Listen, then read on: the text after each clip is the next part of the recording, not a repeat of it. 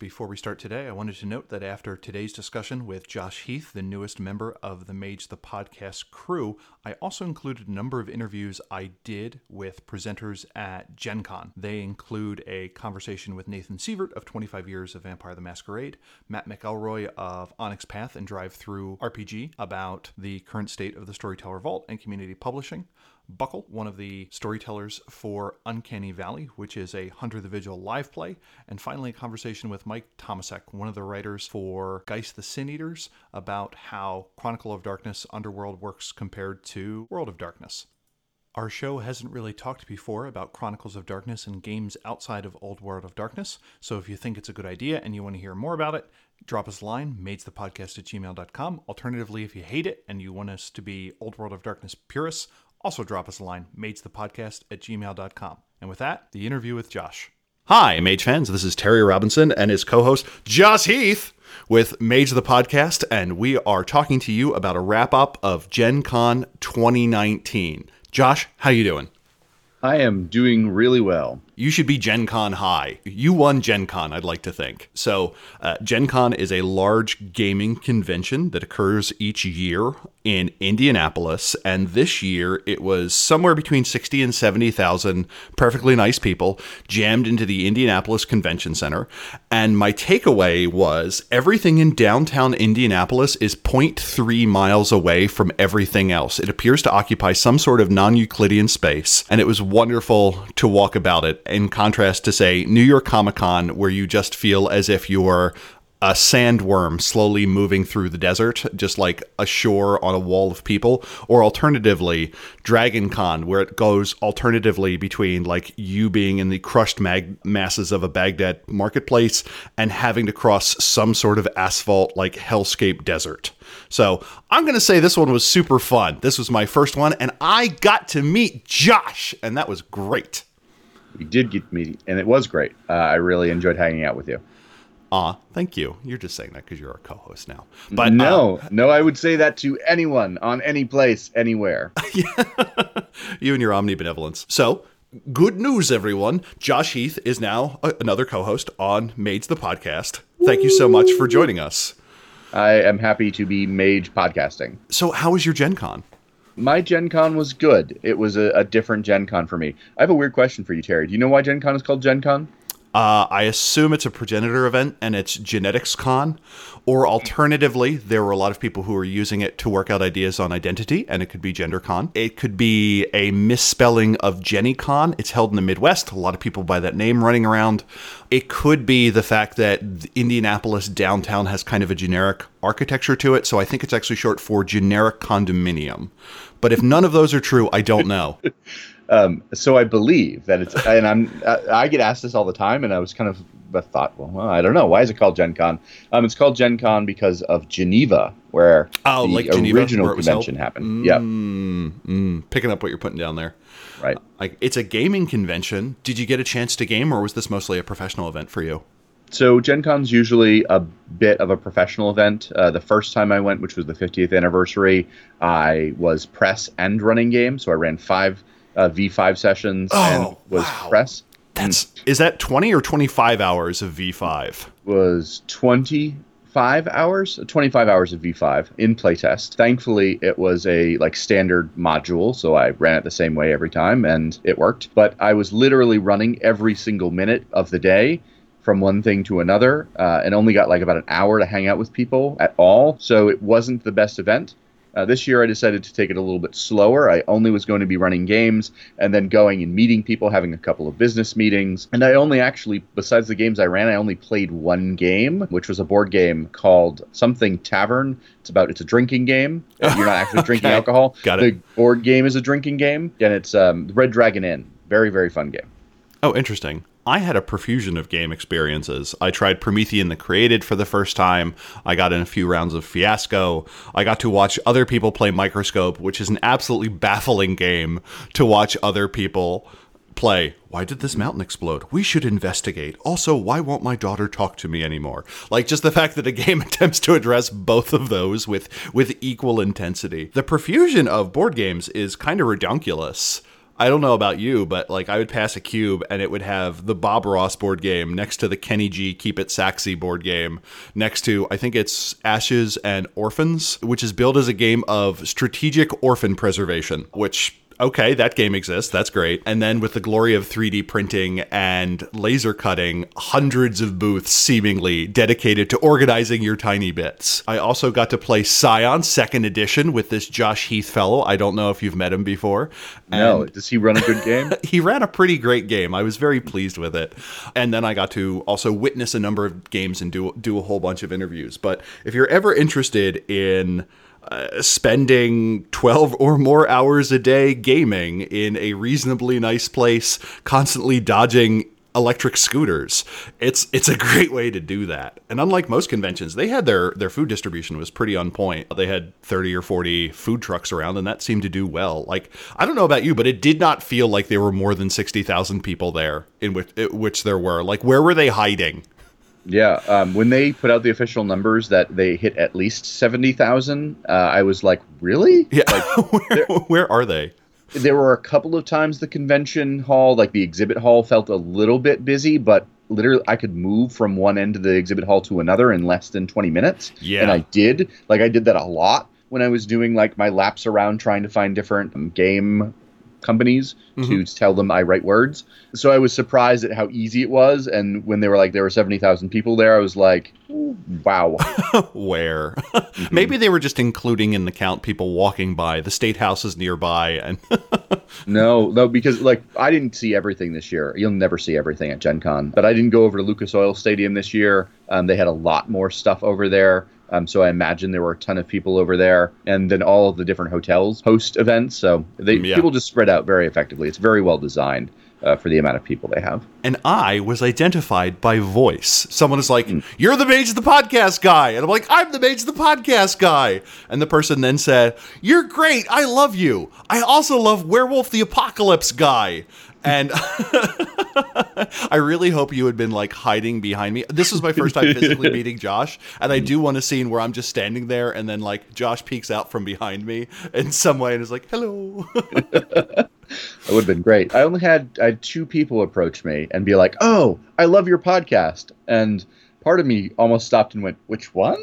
And then I was like, "No, they're probably talking about the werewolf one." I am in like the room where people are playing White Wolf / Onyx Path games. And then one person, Sterling, who I want to give a shout out to, gave some really positive feedback about Werewolf the Podcast, which I am the type of person that wants to get feedback, particularly if it's constructive. So happy to have that. I had one person on Twitter challenge me to a Boffer Clave duel. That person did not materialize. So if you would like to re-challenge me, I will be at Dragon Con, Metatopia, Midwinter, and hopefully PAX Unplugged, if you would like to reframe that. If you do it at PAX Unplugged, I will warn you, I am from Philadelphia. It is in Philadelphia. I will have a home court advantage. So you've been warned there. Bring your John. So you ran a bunch of sessions. Do you care to talk about the ones that weren't Mage at all? You ran Scion 2nd Edition and Aeon, I think. How did those go? They went well. So yeah, I ran the first game I ran was on Thursday, which was Aeon Trinity. I had like the best time frames for my games this year. I want to thank the folks at the Wrecking Crew for being really kind to me, and they gave me 3 to 7 shifts for most of my games. On Saturday, I ran games from 10 to 7, which is great. Like those are the best time frames you could get. At Gen Con. So Aeon Trinity, which was a game about going to the moon and investigating things there. For people that are familiar with the Trinity setting, Luna, or the moon, has been colonized by humanity, so we're all over that place. And then I ran 2 Scion games, which were designed, so initially, I'm going to give some background. Initially, I had written 2 Aeon games that were going to be connected with one another, and the folks that I was running games for were like, "Hey, can you do 2 Scion games instead?" I was like, okay, sure, I can do that. So I took the connected idea from my Scion games or from the Aeon games, and put them into my Scion games. So each of the Scion games was actually the other view of the story. That was the intent, at least, that they would both tell the same story just from 2 different angles. And it didn't go that way just because of player choices, but the plot was basically the same just from different angles. Oh, neat. I got to participate in your Scion session, and that was delightful. Or more importantly, you had to deal with me in your Scion session. Like, as a background, I played Mage the Ascension for the first time as a player, like, 3 weeks ago. Mm-hmm. So I now have, like, 4 hours of Mage the Ascension as a player under my belt. That is now equal or exceeded by the amount of time I have spent Scion 2nd Edition and Promethean the Created. May I share the one stunt that I attempted to do in Scion? Yes, please. Actually, first thing I want you to do is tell people your character and a little bit about them, and then the stunt that you did. Sure. It does require. So I arrive at the table. I'm charging to get there. I'm the last person there. I plop down. Josh hands me my character, and I look at this, and I'm like, oh, man, Josh sandbagged this character just for me.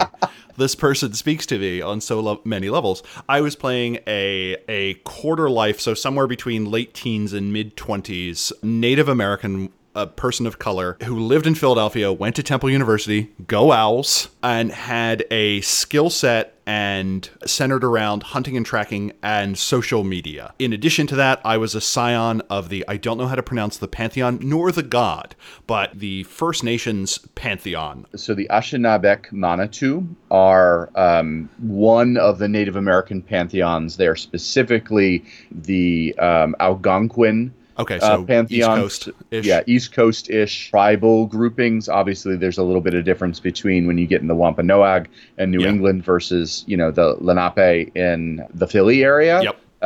But the character is based on a friend of mine who I worked on a book with called Descendants of the Three Sisters. So if you're interested in vampire and Native American traditions, that is a book for you. Oh, man, is that on the ST Vault?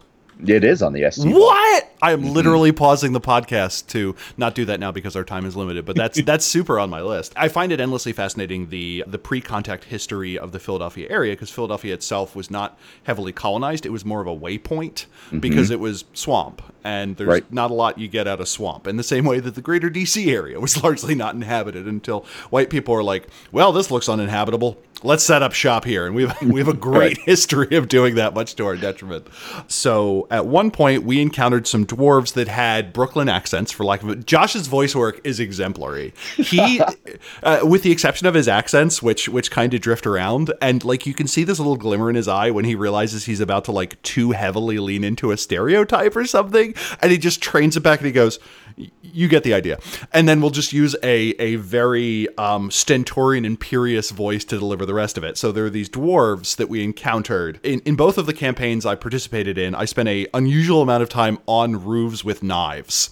And that was like the recurring theme of my Gen Con. Terry, he plays women well when they're on roofs with knives. I don't know what we should take from that. And we got dwarven blades, and people were like naming theirs. And I named mine Hall and Oates, who, after Hall & Oates, the Philadelphia Blue-Eyed Soul or Rockin' Soul, however you want to describe it, best known for the song probably Making My Dreams Come True. And at one point, you have to write out your character arc, which indicates your short-term goals, and one of mine was to track down and either subdue or slay a Titan spawn, which are notionally the mini antagonists of the game, but not necessarily. So you have the gods that represent fate and destiny and divine order, and then you have the Titans, which originally represented chaos, but in the newer version kind of represent primal orders or nature, or things that are much harder to control, like things that are driven, I'm going to say, by necessity rather than some sort of ordering principle.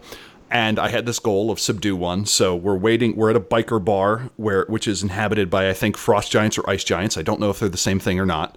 Basically the same thing. And I've got my twin knives, Hall and Oates, and I'm waiting for one to exit so I can just like descend and rain pain upon this person. And someone just looks at me and goes, Terry's character, what the heck are you doing? And I just go, I'm making my dreams come true. Ooh, ooh, ooh, ooh. And Josh looks at me and goes, you realize Scion 2nd Edition doesn't have narrative stunts. And I just look at him and I'm like, you realize it does. It just doesn't do anything in the system. And you're like, okay. So that was, I spent probably the second half of the session just setting up that scenario so I could go, I'm making my dreams come true. Ooh, ooh, ooh, ooh. I will include a link to the video in the show notes so you know what the heck I'm talking about. But that was delightful. Thank you so much for indulging me in that. Definitely. I was really impressed with all of the players for that game and for all of my games. I think everybody was really engaged and able to take the the information that was kind of slapdashed, and I'm no expert on the story path system yet, and especially like I know Scion-ish, so there were times where I was like, ooh, I know this real sort of, let's run with it and go. The story path system has an interesting mechanic called momentum. So instead of in the OWOD systems where you have more or less usually something like quintessence, whether it be quintessence or blood or pathos or what have you, that you can blow to improve a roll plus willpower, it has this momentum mechanic, which is kind of a group thing based on either when you fail, you get momentum. So the idea that is if you fail, that will make your next attempt more successful. Or if you do something that is particularly narrative important, or if you do something that very much fulfills what your character does, in the same way that if you fulfilled something in line with your nature and demeanor, you would regain willpower. Instead, you get momentum, which is this group resource that lets you do a bunch of things. And I'll be darned, at first I was super skeptical, but it smoothed everything out, and that was great. My favorite was one of the things the story path system does is instead of being like, oh, you're attacking, roll wits plus alertness to determine your initiative. I guess that's a bad example because we didn't actually have combat, but you can kind of say how you're doing something. You choose an approach where you say, I'm doing this subtly, I'm doing this with enduring force, or I am actively resisting the activity of another party, and those are all different approaches. So it's weird because like you could be like, I'm going to try and seduce the lock. And you're like, okay, roll charisma plus larceny. And you're like, oh, okay, it makes sense narratively. and for the right Scion, that can be absolutely exactly correct. That's the weird part. So that was one of those things where like I had difficulty with that narratively, where I'm like, no, there is one defined role that should be used in this case. I'm Old World of Darkness, and I haven't changed in 25 years. And other people will be like, no, I think I'm just going to force my way through this and use my highest stat. And I'm like, you're min-maxing, but this also makes narrative sense. Does not compute. And then like my robot head explodes. Yeah, I'm a hippie, so I was very excited to offer non-combat alternatives to every like event that people were interacting with, and actually design the characters specifically for that game so they could talk their way out of everything if they wanted to. And you did. Like there were a couple of players that were like, we're the talkers, we're going to talk through this, and I think it still worked. I think everybody was still involved, but that was the only downside. I could have maybe given everybody else a few more ways to talk if they were going to. The thing I realized is combat is kind of the great equalizer, and it forces everyone to do something, as opposed to when you have a social encounter when the person with like 5 dots of charisma plus 5 dots of expression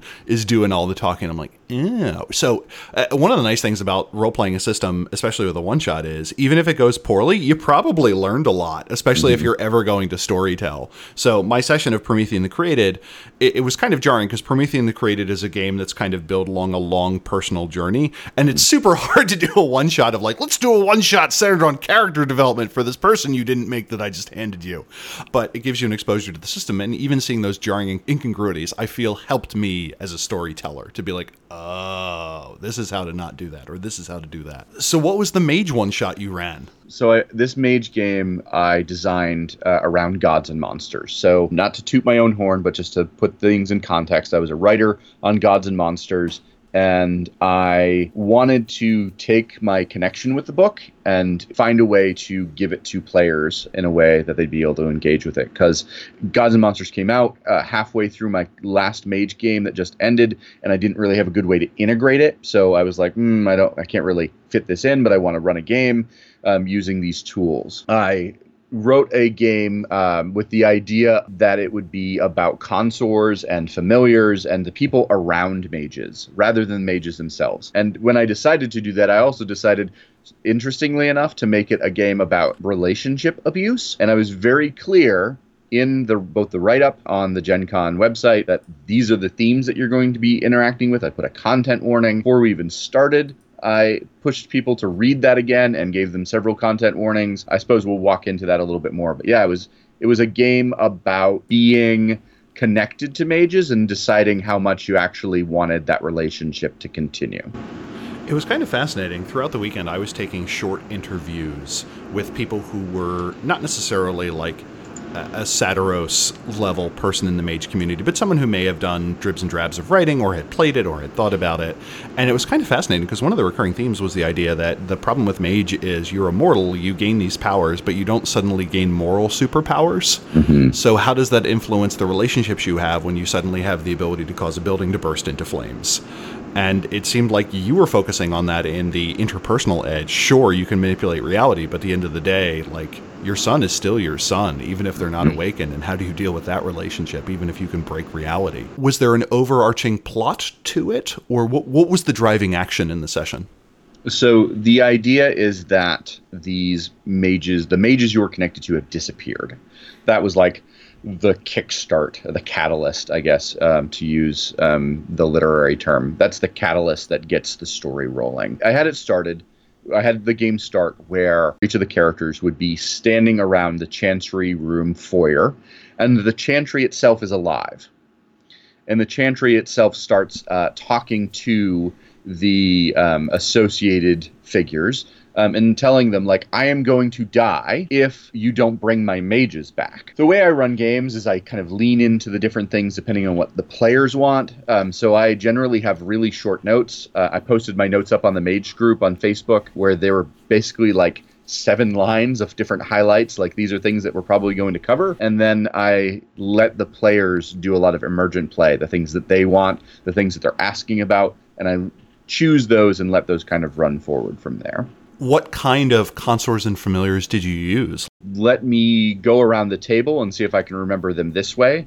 The first character was an apprentice mage, so I actually lied to everyone when I was like, there are no mages in this. And then I was like, all right, there are actually 2, sort of. So one was an apprentice virtual adept who was the niece of Dante from Mage, obviously, like the famous Dante virtual adept. And she called herself Leroy Jenkins and kind of like leaned into that style of virtual adepting. But she was just recently awakened. So she was a great hacker, and she wasn't particularly a great mage yet. But she also got a lot of crap for being a hacker and being a bad hacker, even though she was really good at it. She was a woman on the internet in 2019, if you can kind of pick through the layers of that. And then the next character was the son of Vormos. He knew who his father was, but didn't really know who his father was. Had only met him like briefly once, outside of his conception, of course. And that occurred during the game, which was not his conception, the meeting of Vormos. So there was that character who was also a Iraq war veteran. So I kind of pulled in some of my experience from being in the military into that story. There was a dog, an uplifted dog, whose name was Augustus. He was basically the opposite of Tiberius from Gods and Monsters. He had a lot of actually like similar traits, but was this big fluffy white dog that wanted to be human, which was awesome. Very good character. Then there was a spirit who was equally ancestor spirit / paradox spirit. I was playing with some weird rules to make him happen, but he was the mentor to Dreamspeaker character in the story. And then there was Puff, who was a dragon. Okay. Literally. He was an egg that had been hatched by the Order of Hermes, and Puff had basically been their prisoner / servant for 213 years. His arc was amazing. And then the last character was a consort to an ecstatic. So she was a Buddhist follower. He was her Rinpoche, and that was sort of like her connection to the story. But particularly with that character, I wanted to be very clear. I was like, though there's been some relationship abuse in that relationship, there has not been any sexual abuse. And I made that very clear to the table. Like, this is a line. I do not want to cross it. I don't want to even get near it. It's not something we're going to have be an element of the story. So how did it turn out? I was there for 2/3 of it, maybe, half paying attention in most cases as I was writing up notes from the rest of the show and so on. I just remember popping my head off where a gentleman with a pronounced Southern accent was cursing out Vormos, Grand Harvester of Souls, or probably not actually Vormos, but some sort of representation of Vormos, Grand Harvester of Souls. And I just started laughing uncontrollably, and no one at the table knew it was happening. And Josh is like, yeah, this is my friend. I'm sorry, everyone. So that was sublime to witness. Bizarrely, the game worked perfectly. I have run lots of games. This game was probably in the top 3 games I've ever run in my life. I don't know if it's top the top one, but it was probably pretty close. The players were super engaged. They stopped me afterward and were talking to me for 30 minutes straight. And then after that, they spent hours talking about the game. I've gotten some feedback that I'll keep to myself, but it was very personal in a way that the players were like, did you craft these characters knowing us? Yeah. Like knowing who we were, knowing our experience with the game. And I was like, no, I literally rolled randomly to give you each of these characters. They walked away going, these were so well crafted for us, it felt like you were in our heads. It was kind of interesting because after one of my sessions, the ST will remain nameless, of the several games I tried this weekend, one was like, I'll see you all in hell. And then after Josh's, everyone's like crying and they're like, everyone's now on everyone else's Christmas card list. It's ridiculous. I'm like, show off. So do you think that you had any particular insight into coming up with those characters, or do you think it was kind of a perfect storm of your ability to roll with it, the material already being emotionally compelling and just getting good players?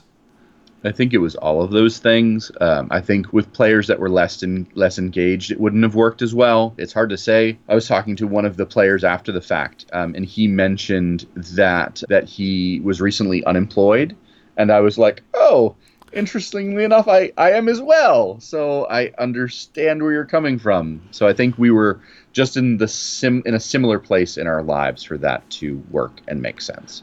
And one of the things I kept saying is that everyone wants a one-shot to work out. Hopefully no one is trying to sabotage a game session. So you did this background research, you came up with these characters, you had the setting, you had the masters and everything. Are you turning this into a Storyteller Vault supplement?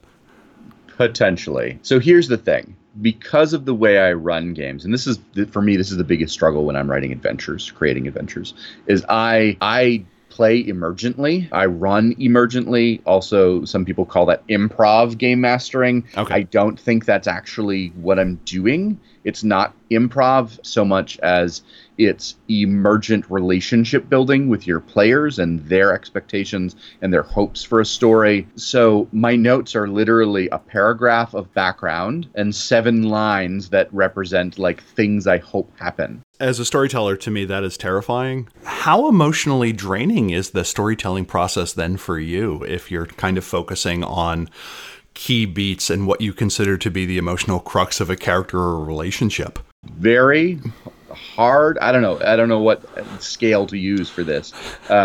Usually when I run a game, particularly if it's in like an emotionally intense game, I don't want to talk to you for like an hour after I've done that, which you can't do at Gen Con, obviously. Your players want to talk to you. Usually when I run a game like this at home, it's like, okay, now I don't want to talk to you all. Go away. Leave my house. That's because I'm an introvert, and it's really, particularly for me, like, woof, I'm out of that. I'm like, got all that out of me. Now I need to do something else. This game was powerful in the way that I felt like everyone was really jazzed after it, which like boosted me up. It actually, like, I felt really uplifted for like 48 hours afterward. We are going to do a how to run a one-shot episode at some point, but towards players in the audience, do you have any recommendations if someone is going to try a system for the first time or is going to do a mage one-shot maybe? Recommendations for the players walking in and maybe how that player should approach things? For the players. Walk in with a sense of curiosity to everything that your storyteller says. Don't be afraid to interrogate it or follow the breadcrumbs that they present to you. In a one-shot in particular, you have to do that. Otherwise, you're just going to sit there and they're going to look at you funny because they're like, do something. And if you don't, not much can happen. A good storyteller or GM will find things to engage you with if you're not like reaching for them. But if you reach for them, it gives them so much more to work. My recommendation to players, and this is a constant problem I face, is make sure tonally you understand the mood, which isn't necessarily the same as you can have a high stakes game, you can have an intimate game, but mood can be different from that. I don't really do a World of Darkness in the traditional sense. I do a World of Inky Grayness, or alternatively, I choose to interpret dark as that which is obscured, not as that which is bad.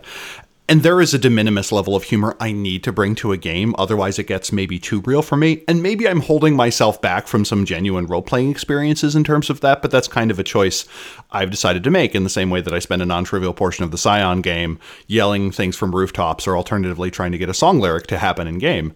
But in the Promethean game I played, there was a huge tonal difference there where I'm like, how lighthearted is this? Not. Okay. How much opportunity for humor do you see? A lot.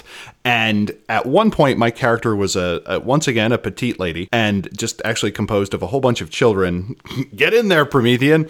And I kept accusing people of being Huguenots. The game took place in mid-19th century London, and it just, every time it fell flat when I'm like, Huguenot!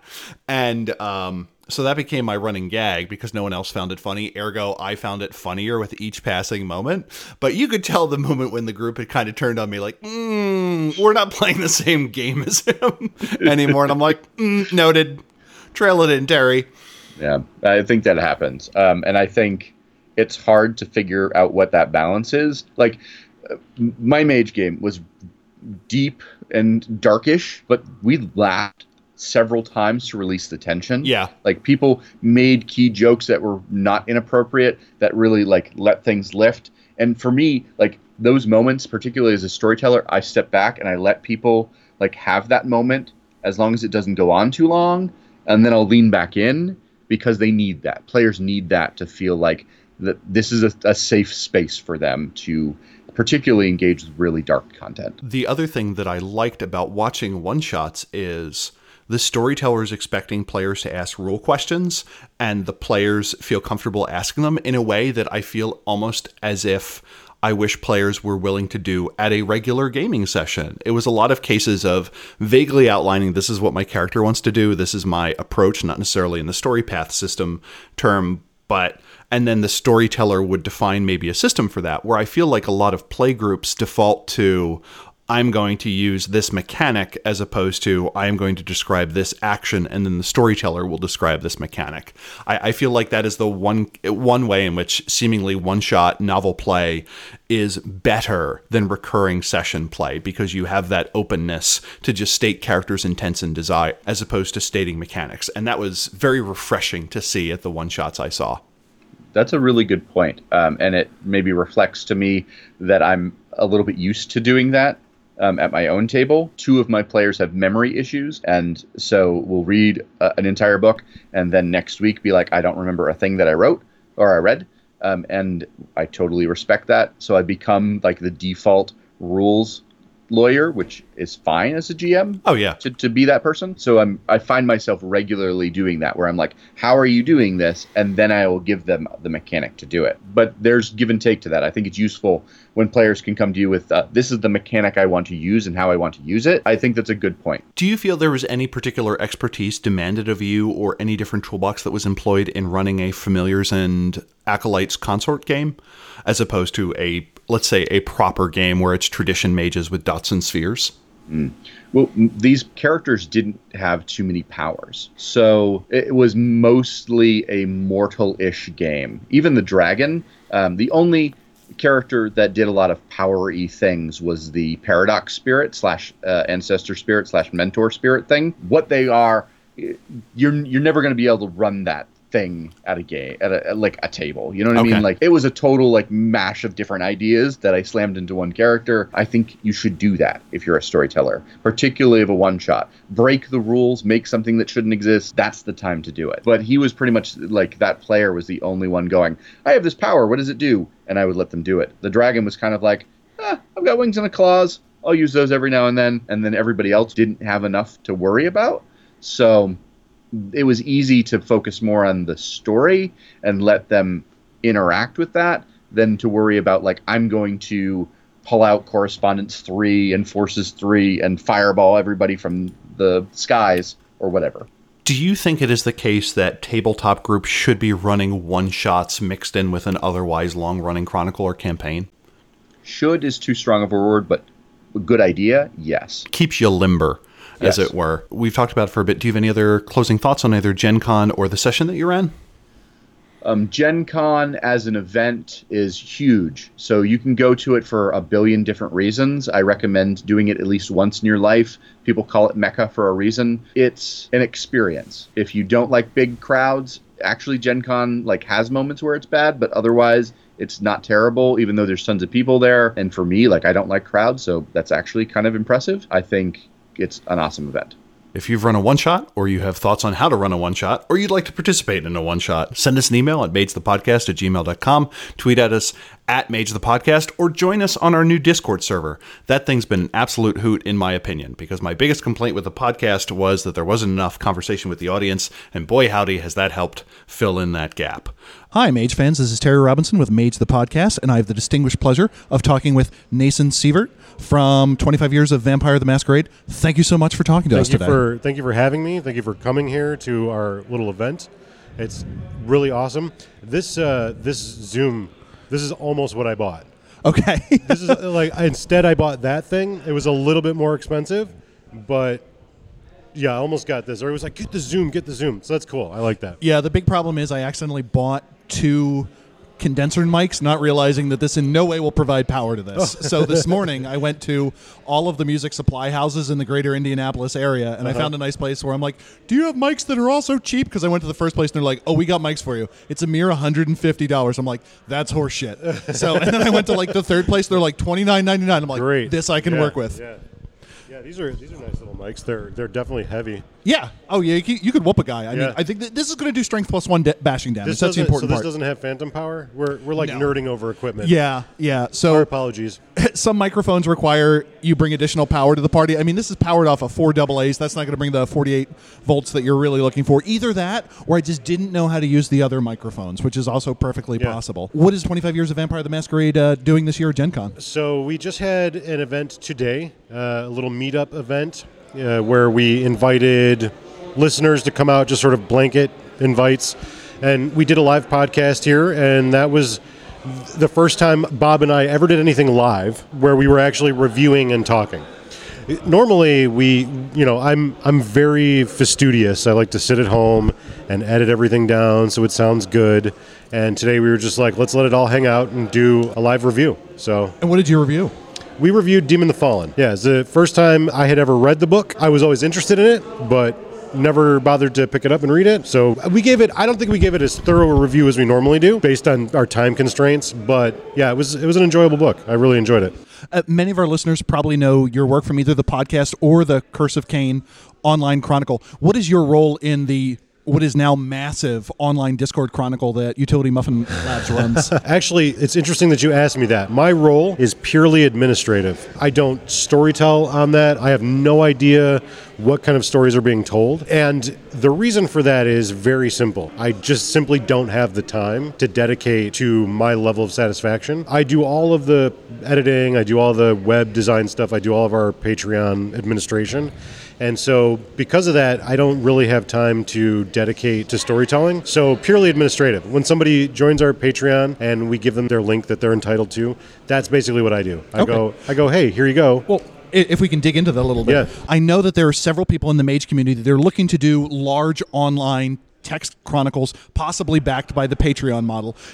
How do you feel about the fact that this is essentially a Patreon benefit? Do you ever get people complaining like, I give you my $5 a month and this is crap and so on? What is it like getting paid more or less to run a chronicle? So there are a number of difficulties that you're going to encounter when you decide to adopt that sort of model, because as rational adults who dwell in this community, you understand that you're sort of exchanging your time as a reward for people that support you. I've always emphasized, if you like our podcast and if you'd like the opportunity to engage with us as storytellers, here's the process that you can go about. But a lot of times what you're going to encounter is people who believe, and rightly so I think, they believe that they're paying to play in a game. And that's not how I present it. That's not how I've ever presented it. What is the presentation? I present it as it is a reward. If you look at like Matt Dawkins, for instance. Okay. Matt Dawkins has one, and he'll offer like a monthly package, like he'll run a game, this many games during the month, and you can participate in it. And so to me, that makes perfect sense,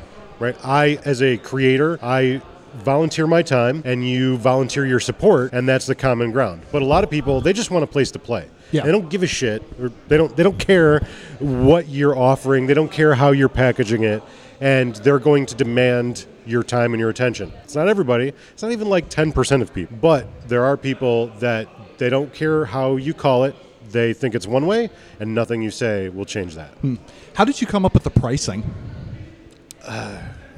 Just kind of shooting in the dark. Okay. Honestly, when we set up the Patreon, as far as I know, there wasn't really anybody that was offering anything similar. Okay. In at least like in the Vampire the Masquerade, White Wolf, World of Darkness sphere.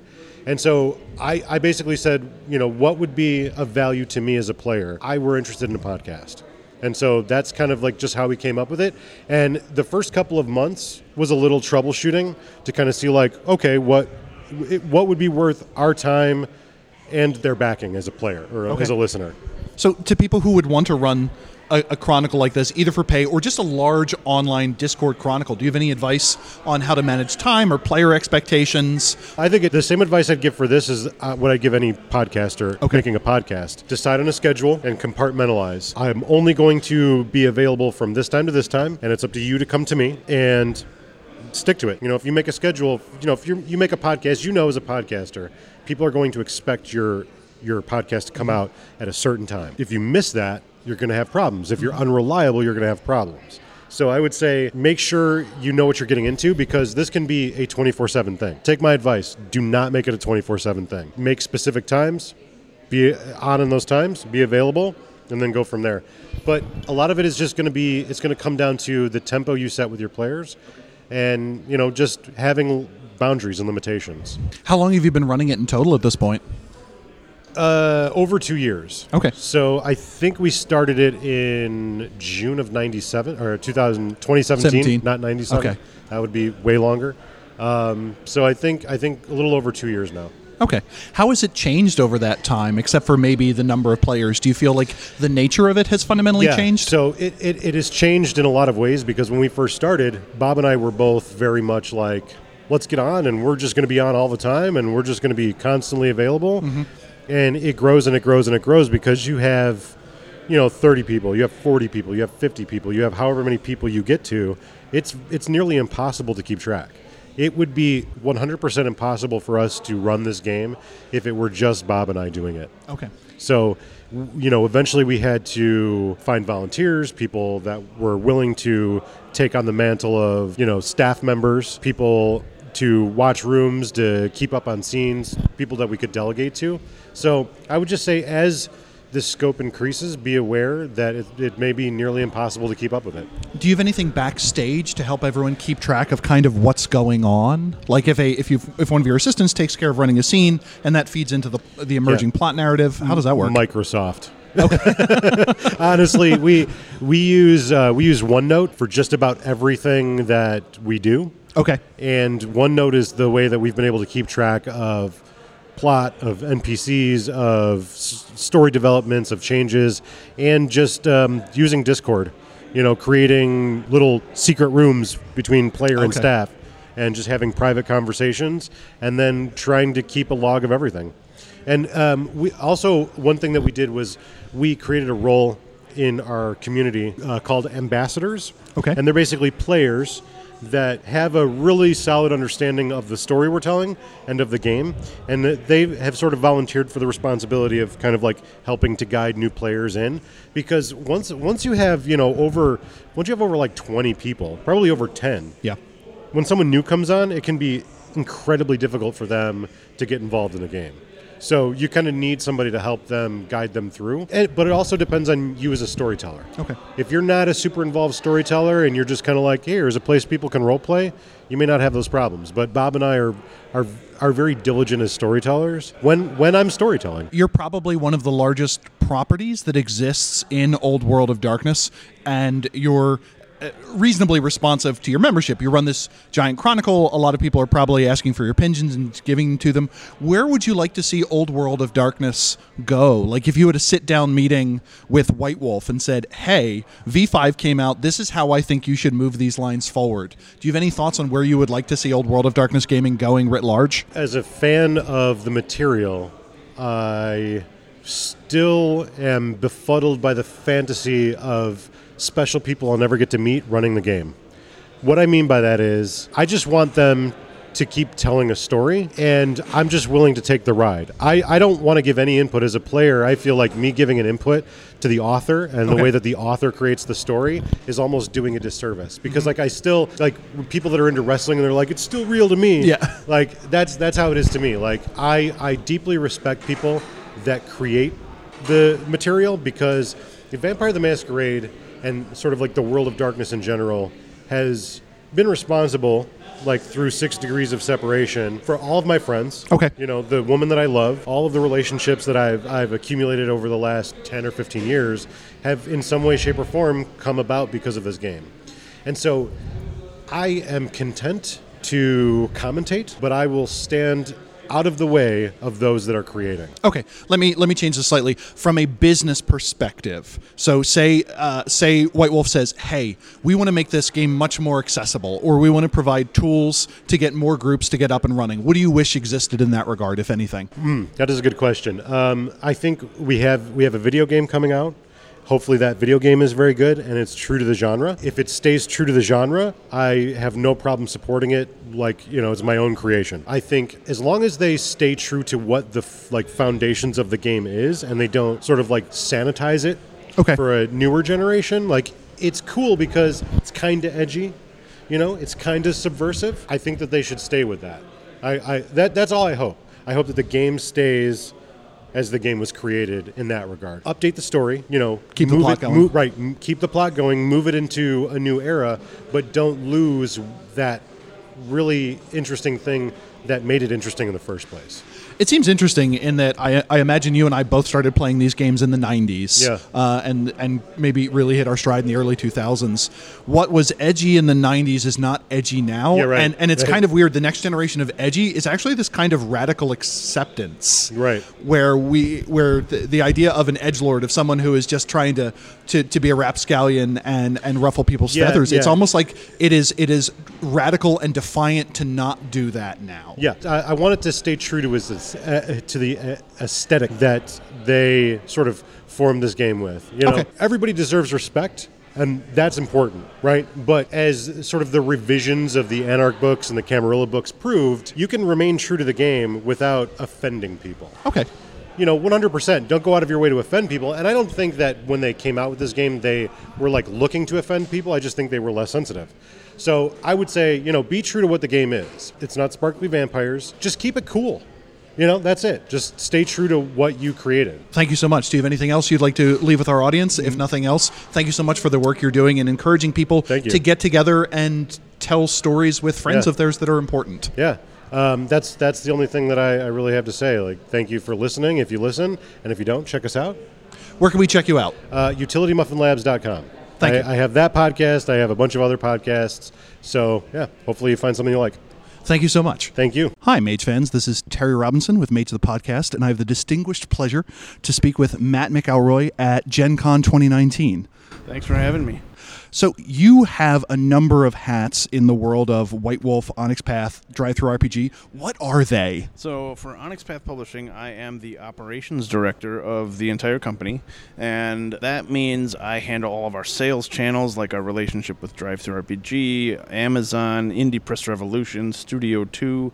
I assist with our Kickstarter fulfillment and our retail outreach. I also think about our marketing plans and how we're announcing different things that are coming out, new book, existing books, how we're interacting with RPGNet and other online communities, talk to podcasts about new projects that we've got coming up, and I make introductions with some of our developers to podcast or Twitch to get the interviews done. So basically, I keep the company functioning on a day-to-day basis. I annoy the developers until they give me a product that I can then sell. Beyond that, I also do some development. Like I'm currently developing World of Darkness Ghost Hunters, which is a Mortals book for all 5 20th anniversary lines. So it's all about paranormal investigators. So that is World of Darkness, not Chronicles of Darkness. Yep. Okay, so we're getting new World of Darkness books. Yeah. It's, if you remember World of Darkness Mafia and World of Darkness Sorcerer, it's a Mortals book that can be used with any of the lines. Okay. That's the idea behind this. Blood dim tides. Yeah, it's all about paranormal investigators investigating weird stuff. Most of the time they think it's a haunted house, but it could be a Nosferatu warren or Okay. a freehold, or those jerks in the syndicate might be hiring them to investigate something, and if they get killed, well, now they know that there's something there. Okay. And the syndicate didn't lose anything. And Pentex's Red Network has horrible reality television that's all about paranormal investigators getting destroyed by monsters. Is this going to be the first of many books in that line, or is this kind of a... This is sort of a supplement for all 5 of the 20th anniversary lines that we've published, and we're going to see how it does. Okay. And if it blows up, we'll pitch more books like that. So as a person that consumes World of Darkness games, I have the crate of stuff from Indie Press Revolution that is Sure. the nice Yeah. version of all the 20s. As a player, what can I do besides just buy, not buy, to maybe indicate where I'd like to see a line go? Definitely participate in like our Facebook discussion group, Okay. podcasts like this, our brand new Twitch channel that we just started this last week. Get involved with the community, and that leads into my other role is I run the Storytellers Vault as part of a partnership between White Wolf and DriveThruRPG. Publish content on Storytellers Vault that you think would be cool, and get your friends to publish that kind of content.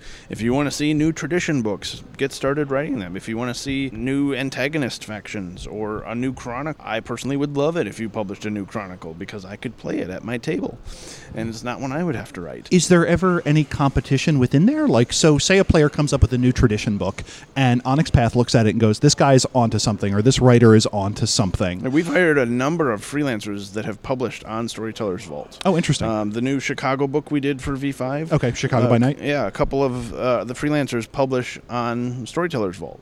And that acted as a writing sample for us to show their knowledge of the setting, their interest, their passion in the work.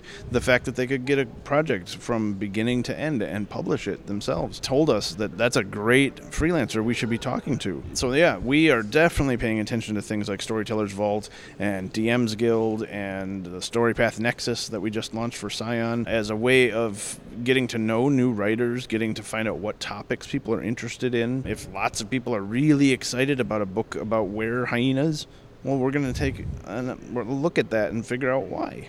Of all animals, you would were hyenas being the Hey, hottest the Were thing. Salmon supplement that came out on April 1st this year was pretty next level. That's It all I'm was. saying. It That was a little OP. fantastic. They need to dial that in a little bit. But yeah, we definitely want the community to publish stuff. That's why Storytellers Vault exists, is to give that kind of outlet to the community, and it tells us and White Wolf and some of Modifius and the other partners that are publishing World of Darkness what the community is passionate about.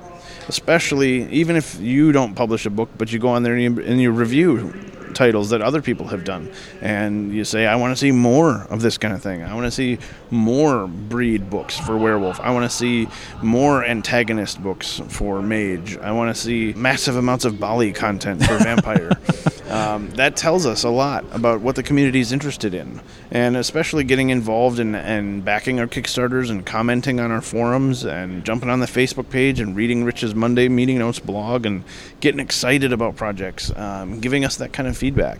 is there anything on the Storyteller Vault that has surprised you, either in how well it has sold or the following it's developed, or alternatively, how poorly? Like a case where you really thought the audience would be interested in this, it was well written, but it still seemed to fall flat. A couple of things surprised me, because historically, By Night books, aside from the original Chicago By Night, weren't huge movers. Okay. Because they're kind of zeroed in on a specific location. And if I'm running a game in Chicago and somebody publishes a book in Paris, well, that's not super interesting for my particular game. So it was always challenging to figure out, as a company, do we want to do more location books? The Storytellers Vault community has done a lot of location books, and they've sold really well, and I think that's awesome. The other thing the community really wants that people publishing on Storytellers Vault are not doing enough of is adventures. Because there are people getting their group together on a Friday night and they want to play, but the storyteller has work, kids, busy, they don't have time to create an adventure, and they would love to be able to support an author that's published adventures on the Vault, because that gives them stuff to do right away. So I personally would love to see more adventures or chronicles. It could be a whole book, like a Giovanni Chronicles type thing, or for Mage, I'd love to see a Hollow Ones Chronicle. And I think those would sell really well. Okay. So I'm a storyteller. Say I sat at home. I ran my chronicle for my players. If I'm a storyteller that says, hey, I think other people might be interested in that. The thing with Mage, we don't have a lot of chronicles to work off of to see how it's done. Yeah, there's like the old 2nd edition Mage Chronicles collection, but there's not a ton. So the neat thing from... I don't actually see that as a problem. I see that as a cool opportunity. The community, especially community authors, could work together and create the style of a new like an M20 Chronicle, because the tools are there and the enthusiasm is there. I would love to see somebody put out the first M20 Chronicle on Storyteller's Vault, and then the community will get involved, give feedback, give reviews, and then somebody else can do another one, or a follow-up, or a group project would be even more awesome. So the way I'm hearing it is someone needs to be what I call the first pancake. Yep. You make a bunch of pancakes. The first one's always going to be a little bit derpy, but you have to make that so the second one's a good pancake. Absolutely. And the great thing about the Storyteller's Vault community is how enthusiastic they are at supporting each other. We have this great Facebook page, a discussion group specifically for Storyteller's Vault creators, and they're trading ideas, they're trading favors, like I'll do layout for you if you do editing for me, and they've all helped each other improve their projects and come up with new ideas and explore parts that they might be missing, or I'm not really sure, I don't know enough about this particular faction. Well, somebody else will pop in and say, that's my favorite clan. So it's awesome, the collaborative efforts that the Storyteller's Vault is doing, and I encourage everybody to get involved. And the thing that's impressed me are people where English is seemingly their third language, and they're still producing text that's better than what I can do. Some of the stuff that's coming out for Brazil or the things for the Pacific Rim are just knocking my socks off. Yeah, and the projects of love you see are amazing. Yeah, it's really cool to see the community come together and offer up new takes on things, alternate settings. One of the things I'm loving is people are doing vampire books in the Great War, and Wraith books in the Dark Ages, and Changeling books in the Sorcerer's Crusade, and Wild West Wraith books. And I love that kind of collaborative idea of different ways you can take the setting and the historical sections and do new ideas. And people are starting to do some crossover books, which is really cool. One of the things that concerns me with any community content program is you no longer have a gatekeeper in terms of quality.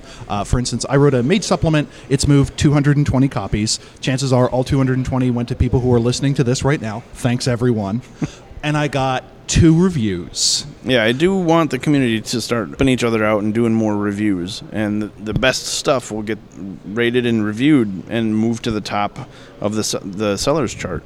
And that's one of the things, historically, we've always kind of had a hard time, as popular as the World of Darkness is, we have a hard time getting people to post reviews on DriveThruRPG or other sites. And I would love it if the community would start reviewing each other's stuff more. Books we've published as Onyx Path, books White Wolf is publishing, Modiphius is publishing, each other are publishing on the Vault. Let's get out there and let's write some reviews and encourage each other to make more books. Now, is there anything I can do to lower that barrier of entry? So, for instance, I have the Dead Tree copy of, say, Ascension's Right Hand. Mm-hmm. I don't have a DriveThruRPG copy of it, so I can't leave a review. Right. Is there any way to bridge that gap, or for now, is that going to be the way things go forward? You can always review something where you have the way a copy. DriveThruRPG works is you have to have that book. You can buy books for each other. It was a neat way of doing that. But there's tons of other places that take reviews. RPGNet. I was surprised at how many people were doing it on Goodreads. Yep. So, I mean, there's cool sites that you can post reviews of, even if you just have the print version. I think that all of that helps get the word out about the coolest books that are available. So go wild, write some reviews. I want to see that. I'm going to put you on a deadline for that review. Okay. I have full write-ups for them and episodes that go to them. I like the fact that when I can shamelessly do a review and be like, learn more at this podcast episode, and just like kind of have a link at the bottom. Absolutely, yeah. Another tricky part about the whole community content angle is, one, figuring out the creator-owner split. Right now it's 50-50.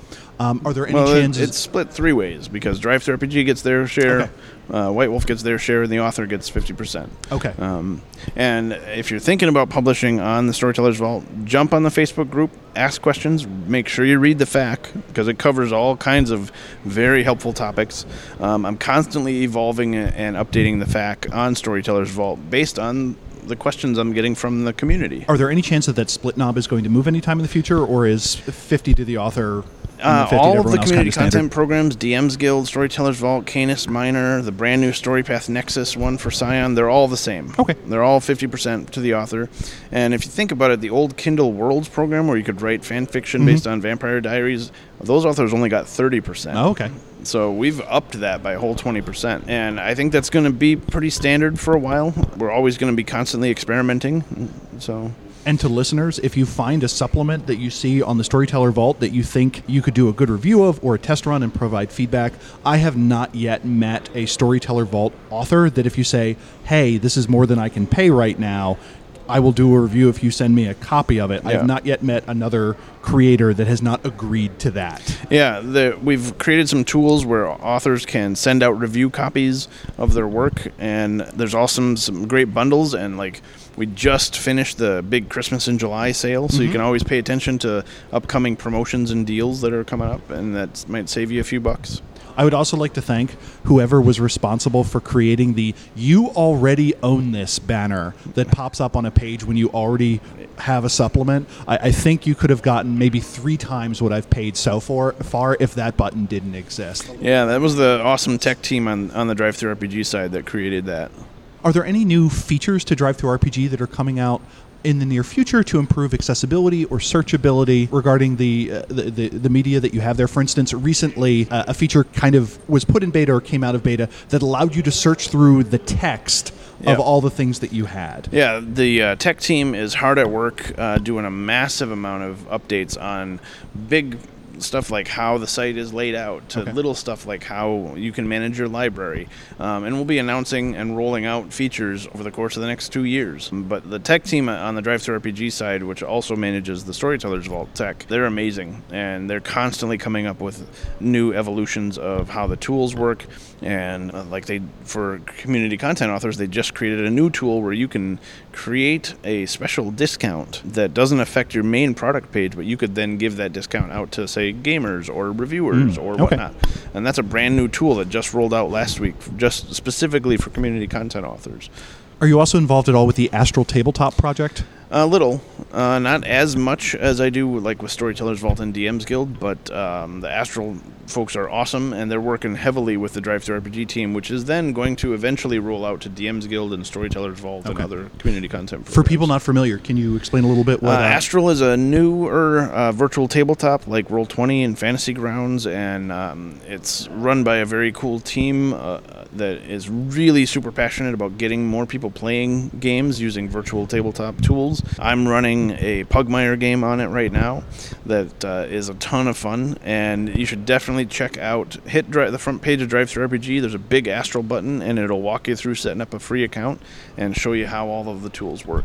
Now, that is a case where there doesn't appear to be a direct business model. That is just an indirect thing of, if we make it easier for people to play our game, more people will want to play our game and then buy our stuff. Is that a reasonable way of summarizing the business model? Well, just like there, Roll20, there's going to be a storefront that you can pay for premium membership, but also you can buy things like map packs and adventures that are prepped and primed for virtual tabletop play. And they're going to have developer tools and things like that as well. Are there any other plans for other tools that can make storytelling or being a story guide or running a chronicle easier? That we are in particular working on, not as much. Or at least partnering with. One of the things is we look for partners that are good at what they do. The Onyx Dice team, creating the Dice app. We were like, it would be really cool to have all of our games have a virtual dice roller, but I wouldn't even know where to start. Oh, those guys made one that looks really cool. Let's check that out. So that's what we do, is we keep constantly looking for, and we're always interested in, if people have proposals, to hit the contact button on the site and say, hey, I'm a developer for this, or I made this cool thing, and I think it would be a great fit for this game. I want to hear from people with those ideas, so drop me an email and let's talk shop.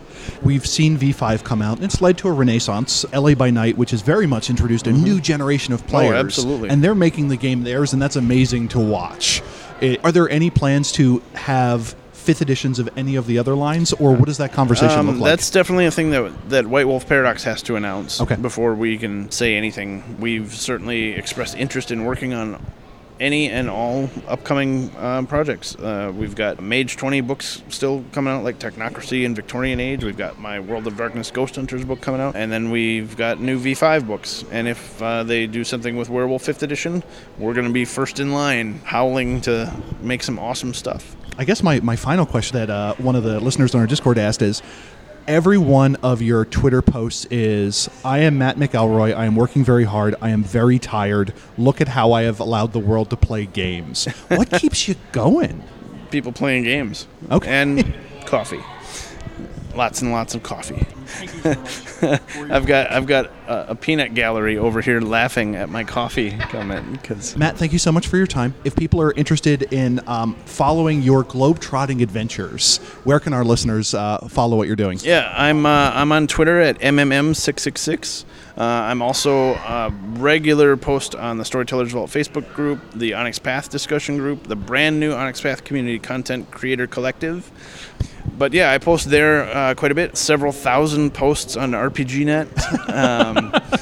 But Matt yeah. McElroy fan 219 says you got like a dozen accounts. Yeah. Just the one that's been very prolific. I also run flamesrising.com, which is a review and interview, basically a big blog where I nerd out about games and fiction and comics that appeal to me personally.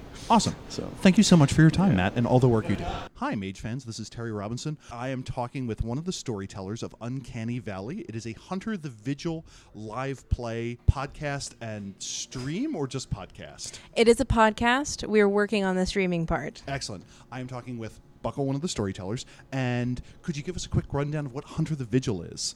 Well, Hunter the Vigil is the lone human splat in the Chronicles of Darkness. It's not the only splat that comes from humans, but I would say it's solidly the only splat where the majority of players are human the majority of the time.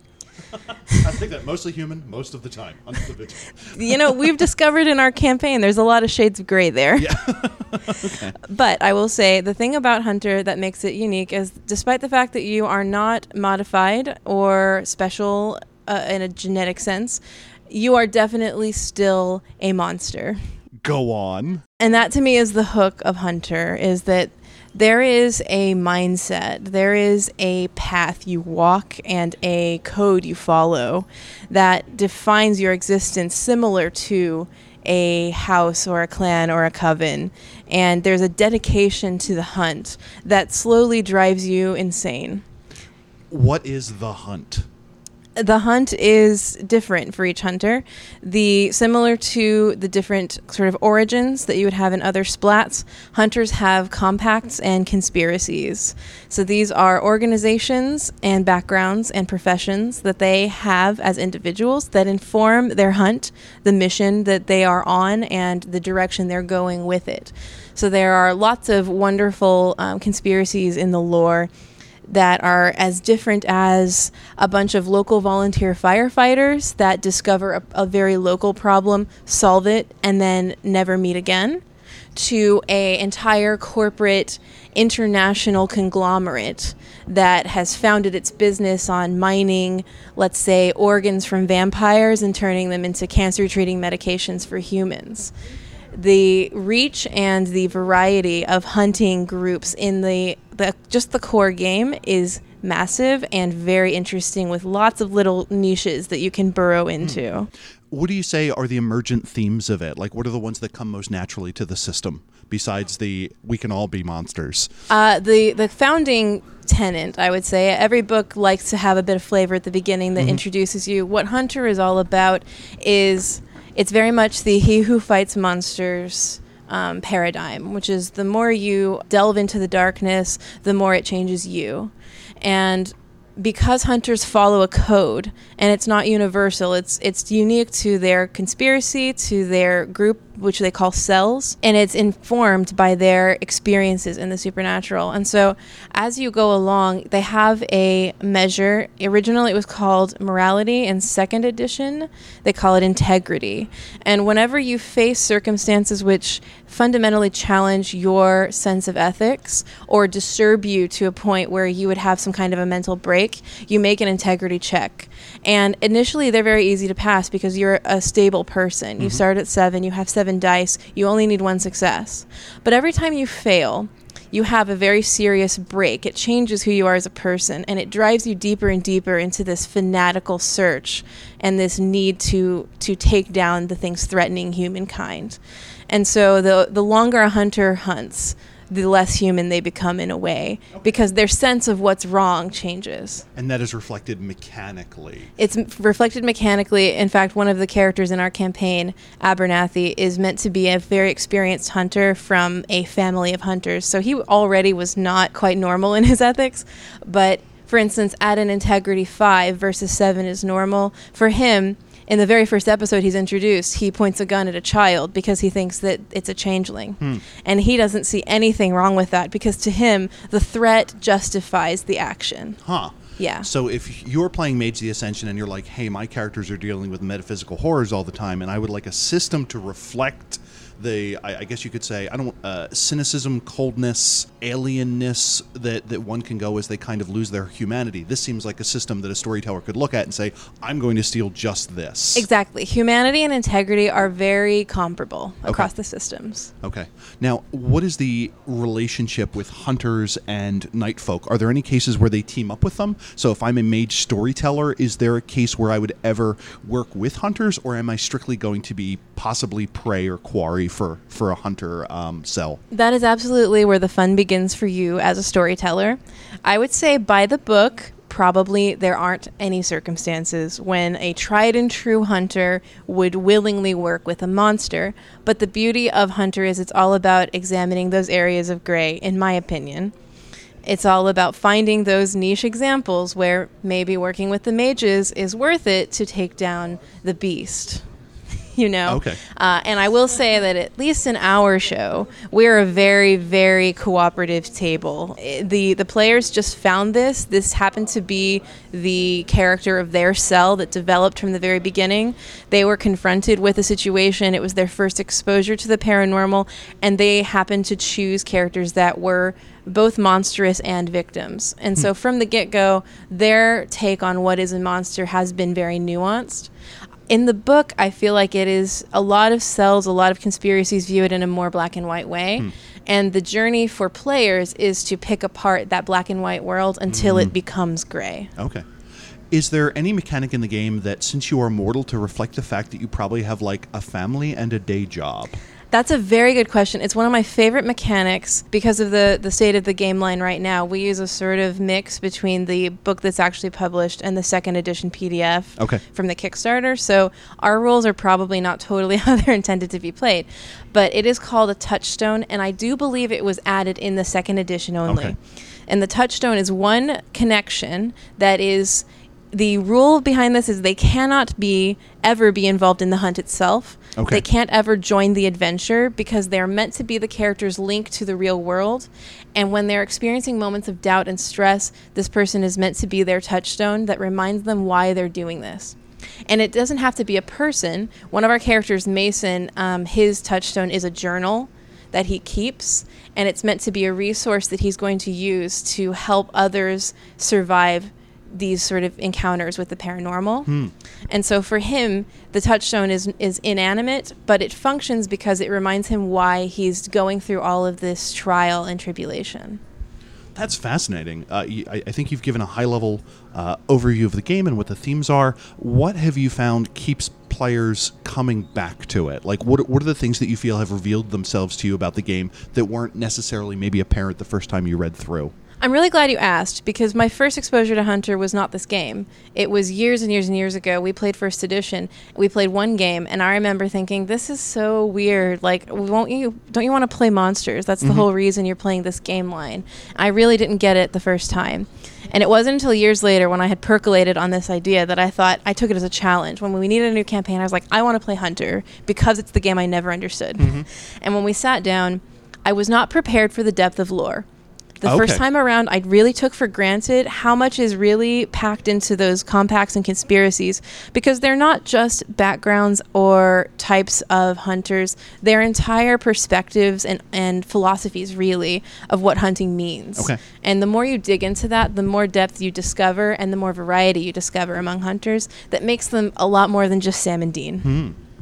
Sam and Dean. Sorry, Winchester from Supernatural. Oh, okay. The game line came out shortly after Supernatural became a hit, so in our table we all kind of assumed that was the inspiration point. Got it. Not to be speculative, but we like to say we're more than just Sam and Dean Winchester, because we like to take that wonderful hunting thing that show was so good at and just push it a little further. Awesome. And from what you're describing, that seems to fill in a big hole in the old World of Darkness canon, where hunters are presented, but the worldview is never really done. Maybe they give the incident of someone's girlfriend was killed by a vampire, and now they're a vampire hunter. But it sounds like this gets way deeper than that. It certainly does, because it treats them as protagonists and not antagonists. Yeah. You know, hunters very often are the sort of soldier A's that you throw into your campaign to give your party something to overcome that's not overly challenging, because, you know, they're wise and they have relics and things, but they're just humans. You know, our vampires will have no problem steamrolling these guys, right? So I like turning that around and making the hunters actually a threat and giving them really developed psychologies that do add shades of meaning to the scenarios that you're talking about, yeah. And if our listeners are interested in listening to your work or following along, where can they do that? It's pretty easy. We're on Apple Podcasts and Google Play. We are Uncanny Valley, and on the Twitters, that's a weird way to say it. On the Intertoots, we are at Uncanny Show. Okay. And that will have links to all of our episodes. So yeah, I like to think we're pretty easy to find. We're working on a YouTube mirror, so it'll be even easier. Is there a most recent story arc or chronicle that you're running through? And if so, what is the theme of that? Well, I will say the impetus of our show was we are playing paranormal investigators on a TV show. So a lot of our characters were hucksters to begin with. They didn't believe in any of this. They thought it was all malarkey, and they ran into actual monsters. Okay. And our original campaign on Twitch, we played a bunch of different splats in a crossover campaign. This time we're going the other way around. We're starting humans, and as we play the campaign, different characters may or may not be turned until we are playing a crossover campaign. Oh, interesting. So I don't want to reveal too many spoilers, but we are at the point in our story now where people are starting to change, and people who are set in their ways now, we've developed a code for this faction, and now that the monsters are inside and not outside, it's causing some really great tension and a lot of questioning of philosophies. So we're in a really exciting arc right now. Oh, interesting. Well, Buckle, thank you so much for your time. This was fascinating. Listeners, if you've enjoyed this, Uncanny Valley as a crew has volunteered to come back on for a longer discussion of crossovers. If that's something you'd like to hear, give us a shout out. If it's something that would make you throw up a little bit in your mouth, tell us too. Thank you so much for your time. Thank you so much. Hi, Mage fans. This is Terry Robinson again, and I am talking with Mike Tomasek. Tomasek. I just met you. Don't worry about it. It's all good. And you are a developer for the line Geist the Sin Eaters, correct? Well, yes. I was a developer for the Geist Anthology. So, okay. Yeah, so that's what I was working on just recently, along with a multitude of other things. Chronicles of Darkness, in most cases, had a line that kind of replaced, as it were, or was the successor to the old World of Darkness line. Geist seems kind of like an exception to that. There isn't necessarily a tidy lineup necessarily between Wraith and Geist. Sure. Right? So what is the contrivance of Geist the Sin Eaters? So here's what I understood it as, because remember Geist came out kind of in a weird spot. Okay. It was when all of the development process was going through. And they actually just talked about that recently in the Pathcast. Geist was kind of like, okay. It kind of came out of nowhere. It was kind of a weird thing, but it's still a really fantastic world. It is, but it also, within the ghostly realms of the Chronicles of Darkness, there's been other things too. Like Geist specifically, it was just the next step, a new interaction with ghosts, a new way of looking at it. So what is a Geist? Well, a Geist is a person who has passed away. Okay.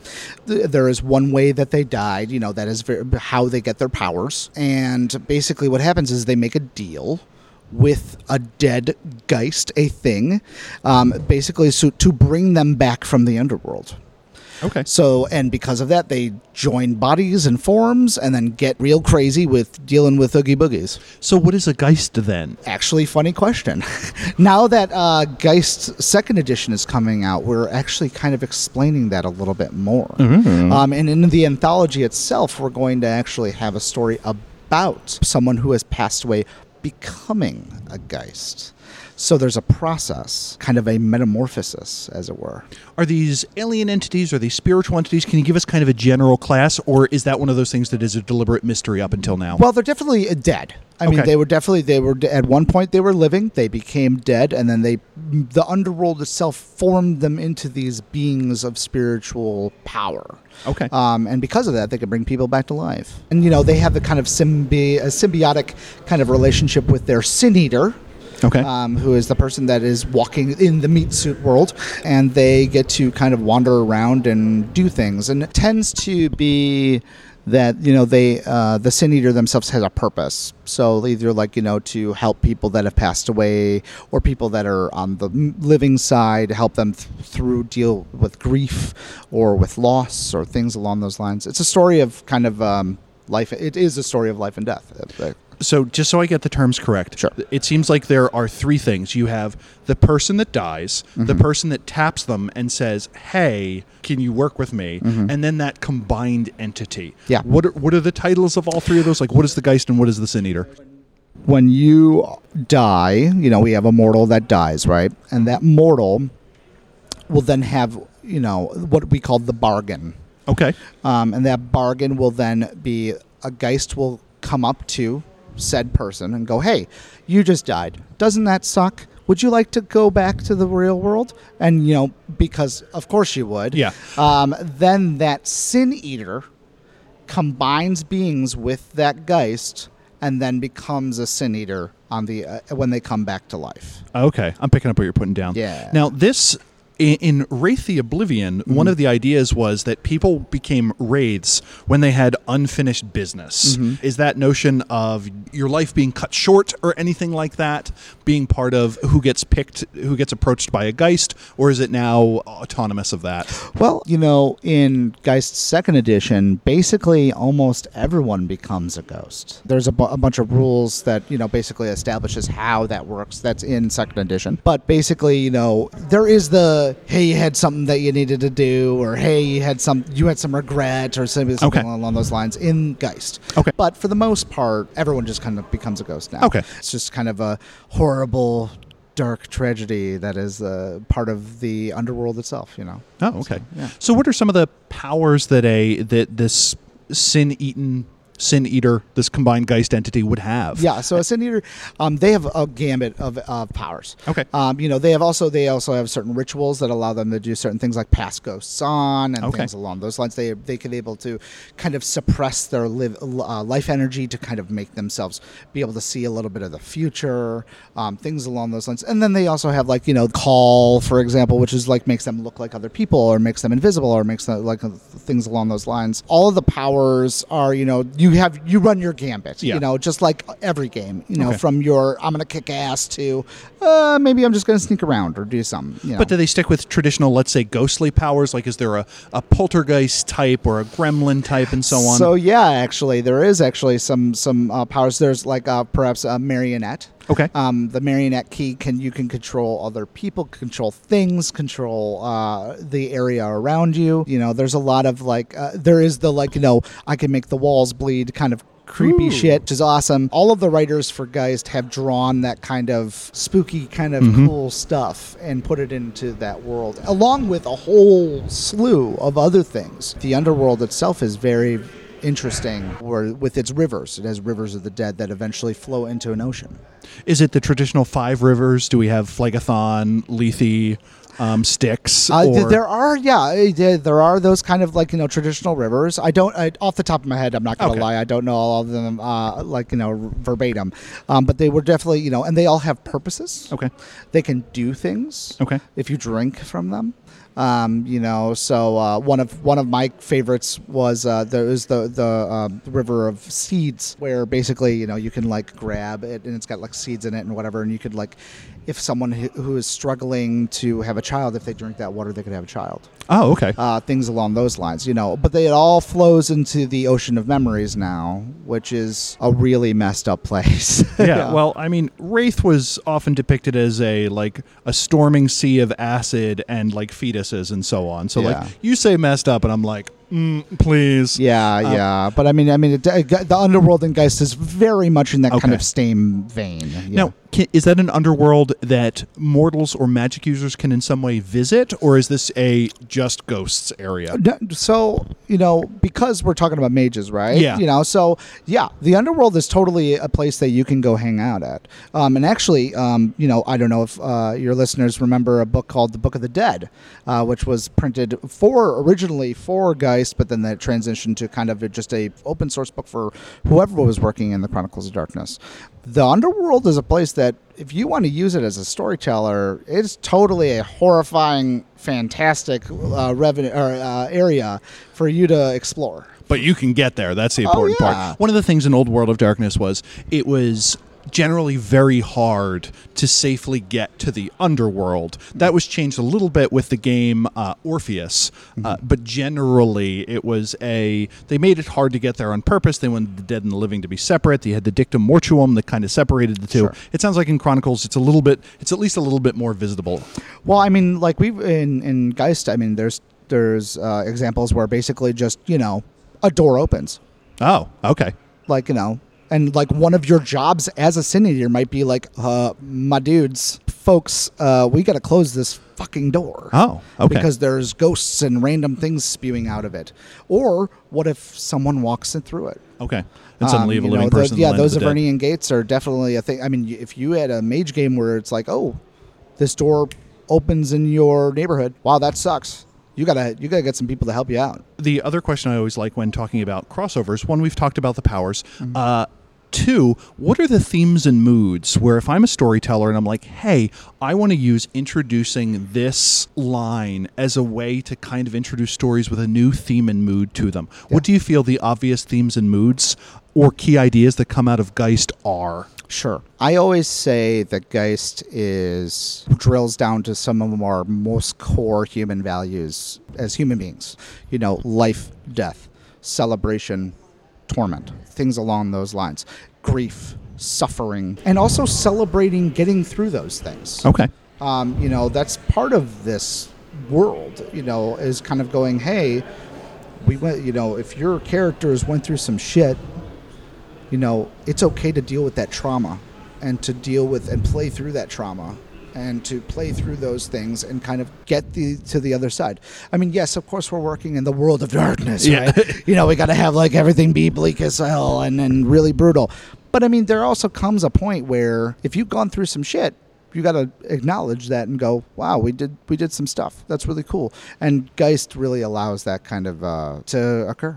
Oh, okay. This is a podcast notionally about Mage the Ascension, exactly, which spends most of its time on the Earth, and kind of dealing with both magical and mortal problems. Where are the cases do you feel that a practitioner of some sort of magical tradition, lowercase t or capital T, could reasonably run into a Geist? Sure. Actually, I got a ton of places. Spits them out. So, I mean, when we look at a lot of our traditions, perhaps the tradition of Santa Muerte, or more voodoo or voodoo or hoodoo traditions, more mystical traditions that are of real life religious practices. You can find Geists in those areas. You could also find them in perhaps hospitals. Okay. You could always find them in the graveyards, as it were.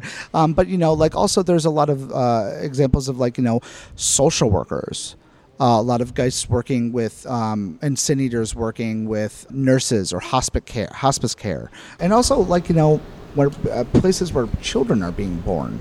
Things along those lines. Okay. There's anything that kind of walks that line of life and death, any kind of area that you would perceive that to be in the real world, or of course the world of darkness, those are areas that Geists would be drawn to, those liminal spaces. Okay, I like that as an idea, they are the creatures of liminal spaces.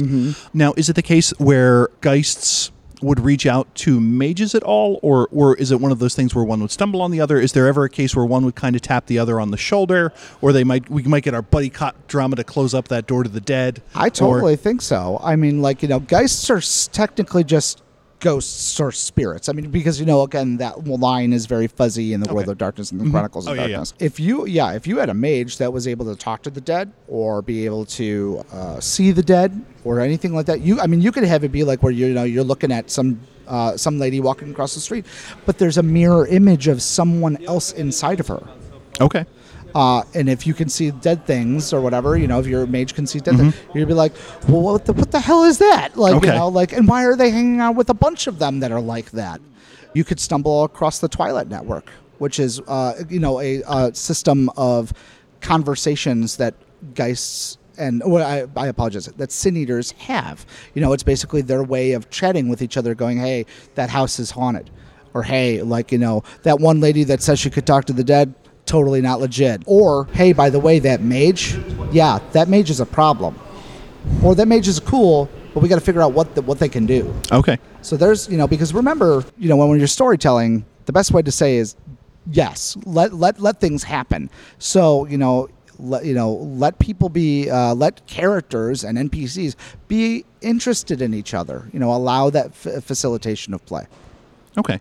Now, you made mention of a bunch of geists. What does the social structure of geists or Sin Eaters look like? Sure. So Sin Eaters work in what are called crews. In 2nd edition now, they are basically little micro-religions. Okay.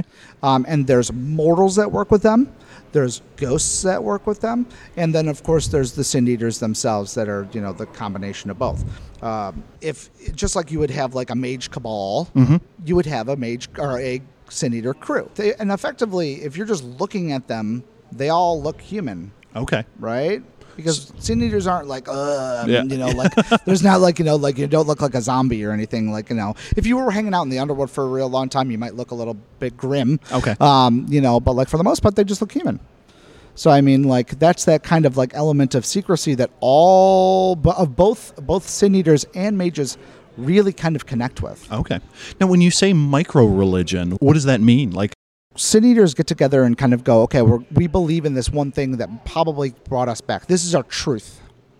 is that a word with a capital T in the game? Does that mean something? Well, no. Basically, it's just that it would be, but like, basically, it's just the thing that like it combines them together. It keeps them working together. Okay. It might be that there's a thing that they basically understand. It basically will just help them move on and kind of go in the place where they go. Can you give an example? I'm having a little bit of trouble putting exactly. my head around it. So, like, for example, like, let's go back to like Santa Muerte. Okay. What is that? So Santa Muerte is a saint of death in a kind of a folk Catholicism kind of tradition. Okay. And you can look that up. That's just a thing that you can Google. To Wikipedia, my audience. Yeah, exactly. Go check it out. But like, say your crew like all had like some sort of religious imagery that was like pseudo-Catholic and kind of saintly or things along those lines. If you all have that kind of thing, you pray or work with Santa Muerte to try to figure out more of these mysteries. And it's a tool for storytellers to kind of use to like be like, okay, all of you are combined in this kind of element. We all work together, just like, your cabals. It's like, oh, you like everybody works in these things, or we all study the same way, or we all do whatever, that kind of thing. Mm-hmm. Those traditions are very important. That's kind of the same thing. Okay. Yeah. So that sounds even like a fascinating touchstone, even if you didn't even introduce Geist as an idea, but just these small religious groups that may have some sort of secret power that's associated with them that you can jam in, even if you never want to tell your players. Yeah, exactly. This is what you're doing. Oh yeah, absolutely. Because one group of like religious people with one good spell, and all your mages are like, what the fuck? Why do they got this? That's weird. So like, yeah, so that's something that you could always throw into your game. Are there any little bits of either lore or any mechanics that when you think of them, you're like, the developers for this, they really hit the nail on the head? I love the underworld. I think Okay. it's just a really cool, horrifying reflection of our world. I think it's really cool, but because it's so bleak, everything else is so bright. Playing that with for folks, especially, because remember when we're playing games, it's a safe environment for us to understand and learn about concepts, right? Mm-hmm. Yeah. By the way, I'm a teacher, a licensed teacher. Hooray! As well. So let me drop some educational theory on you. Okay. Basically that play is a safe place to explore concepts. If you're working with Geist, and say you had someone that is basically going through they lost a grandmother, mm-hmm. or they lost a pet, or they lost something like that. The underworld is a place that you can explore and grieve and play in a safe way and go through that process in a therapeutic setting that you can then kind of show remember that life is beautiful as well. I really dig on that. I really think that's an incredible concept. That the World of Darkness is everything's so awful. Geist really kind of goes hey, yeah, everything is really awful, but you know what? Life is also beautiful. Remember that. Okay, let's go back and kick some ass. So your two selling points from what I'm taking away from this is, even if you don't want to play a Sin Eater, mm-hmm. you have two things. One, this is a game that can help you explore themes that maybe other game lines aren't necessarily optimized for, that the underworld is a safe place in a game setting, mm-hmm. maybe not necessarily for your characters, mm-hmm. but at a tabletop to kind of explore the difficulty of transition and suffering. Yeah, absolutely. And the other half seems to be, if you're not a big fan of how the underworld has been portrayed in the old World of Darkness, mm-hmm. the new World of Darkness, or Chronicles of Darkness, has this other representation of it. Mm-hmm. And if you were to just jam that in to your Chronicle, it seems like it wouldn't really disrupt much else. At least in old World of Darkness, the underworld didn't connect to a lot of things, so it's one of those things where you could replace that piece from the Jenga tower mm-hmm. without breaking too much. Yeah. And it sounds like this is an alternative. If you're tired of dealing with Stygia, or you're tired of dealing with Wraiths, here's another representation that you can go with. And remember also that it's it's kind of almost a la Upside Down Stranger Things kind of thing. Okay. It's like a dark, because remember, things have to exist to be created in the underworld. Okay. So, and eventually they slowly get forgotten, mm-hmm. right?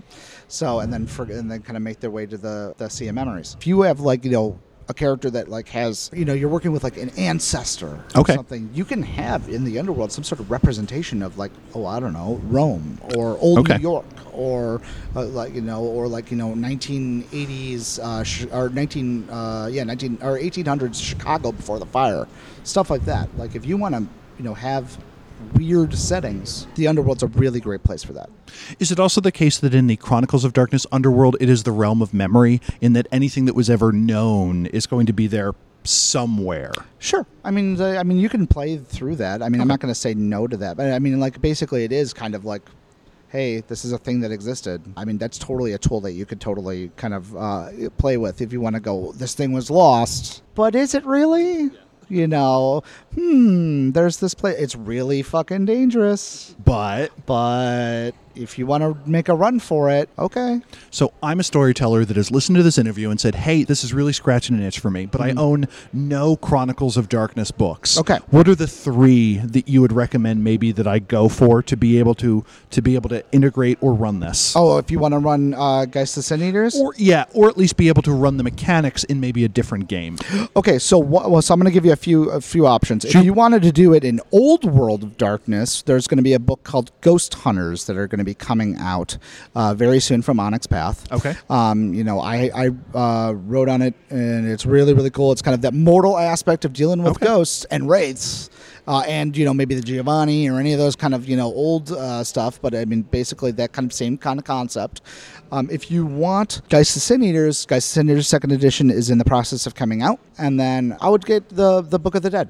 Okay. It was a really solid book that not a lot of people looked at, and I really loved that book. It really kind of gave me a lot more understanding of the underworld. It had a ton of really freaky visual kind of concepts in it. It was really, really rock solid for anybody who wanted to write stories for their players in that kind of setting. So those would be the three that I would recommend. Do you mind talking a little bit more about the Ghost Hunters publication that you're discussing? Sure. What is that? So Ghost Hunters is basically a book about mortals exploring Oogie Boogies. Okay. in the old World of Dark, what we refer to as just the World of Darkness versus the Chronicles of Darkness. Yeah, so I mean, you got your Giovanni, you still got your vampires hanging out doing Sabbat and stuff like that. You still got all that sort of stuff going on. You're immortal, and you're trying to deal with all these bad people doing stuff like you got like silent striders hanging out trying to talk to wraiths, but you might see this might be the first time you ever see a werewolf. That's kind of exploration of not knowing anything about the World of Darkness as coming from a mortal while you're trying to find ghosts. Okay. There is a ton of resources in this book. So I got to write some of the mortal necromancy. That will be the first time mortal necromancy will be really put out in a book. We have ghost hunting tools. There's checking out who can mess with you as just a regular mortal. There's tons and tons of stuff in this book that really kind of helps players and storytellers kind of delve into what a mortal campaign could look like. So it's really cool. Yeah, that seems to feed off of previously the only thing we really had was like Hunters Hunted or for mages, Gods and Monsters, which kind of gave rules on how to do it. But we never got I don't think we ever got a Mortals character sheet, for instance. Yeah, and those kind of things are going to be in that, basically because we, it's very a la like Mafia, Sorcerer, Ghost Hunter. It's still going to have, like I said, it's going to have things that have never been exposed to the World of Darkness, and now you can use it and play it. If you want to play a mortal that knows how to do necromancy, cool. Yeah. It's gonna be weird. It sounds lethal. Well, mortals tend not to stack up too well, but hopefully there are mechanics and such to kind of even the odds, as it were. And there definitely is. Yeah. And at the end of the day, except for the dead, you probably outnumber them as a mortal. So you got that going on your side. True. Are there any other projects that you're working on that you'd like to share with our audience? I mean, sure. I mean, I just finished up, working on stuff from They Came From Beneath the Sea, which Matthew Dawkins has helped create, which will be on StoryPath System. Very awesome B-movie horror, which is great. But I also other than the anthology, the Geist Cinears anthology, I also worked on Cult of the Blood Gods and Chicago by Night, and then Chicago Folio, of course, as well. Cult of the Blood Gods is a V5 supplement or something else? It will be a V5 supplement. It will focus on vampiric cults and religions. I personally helped write two. One called the Ashfinders, and then the Church of Cain, which anyone who knows anything about the Sabbat knows that name very well. Mm-hmm. So we'll have to see what in V5 land what the Church of Cain will look like. Well, this has been a fascinating discussion so far. It is good to hear you working on so many things to produce the supplements for the games we all love. Mm-hmm. If we're interested in following your published work or your social media presence of any sort, is there a place I can direct our listeners? Sure. Thankfully, my loving wife made a website for me. Meredith kind of made this super, super cool thing. It's going to be MFTOMASEK at .com, as it were, not .org. Sorry, but it's basically mftomasek.com, and you can check out all the stuff that I kind of do, all the educational stuff and brewing stuff and writing stuff and all that jazz. And if you want to contact me for a writing project, you can contact me there. Awesome sauce. Mm-hmm. Mike, thank you so much for your time. Thank you so much. Have an awesome time. And thank you guys for listening. You can't hear the handshake we just did, but there was one. Oh, yeah, totally.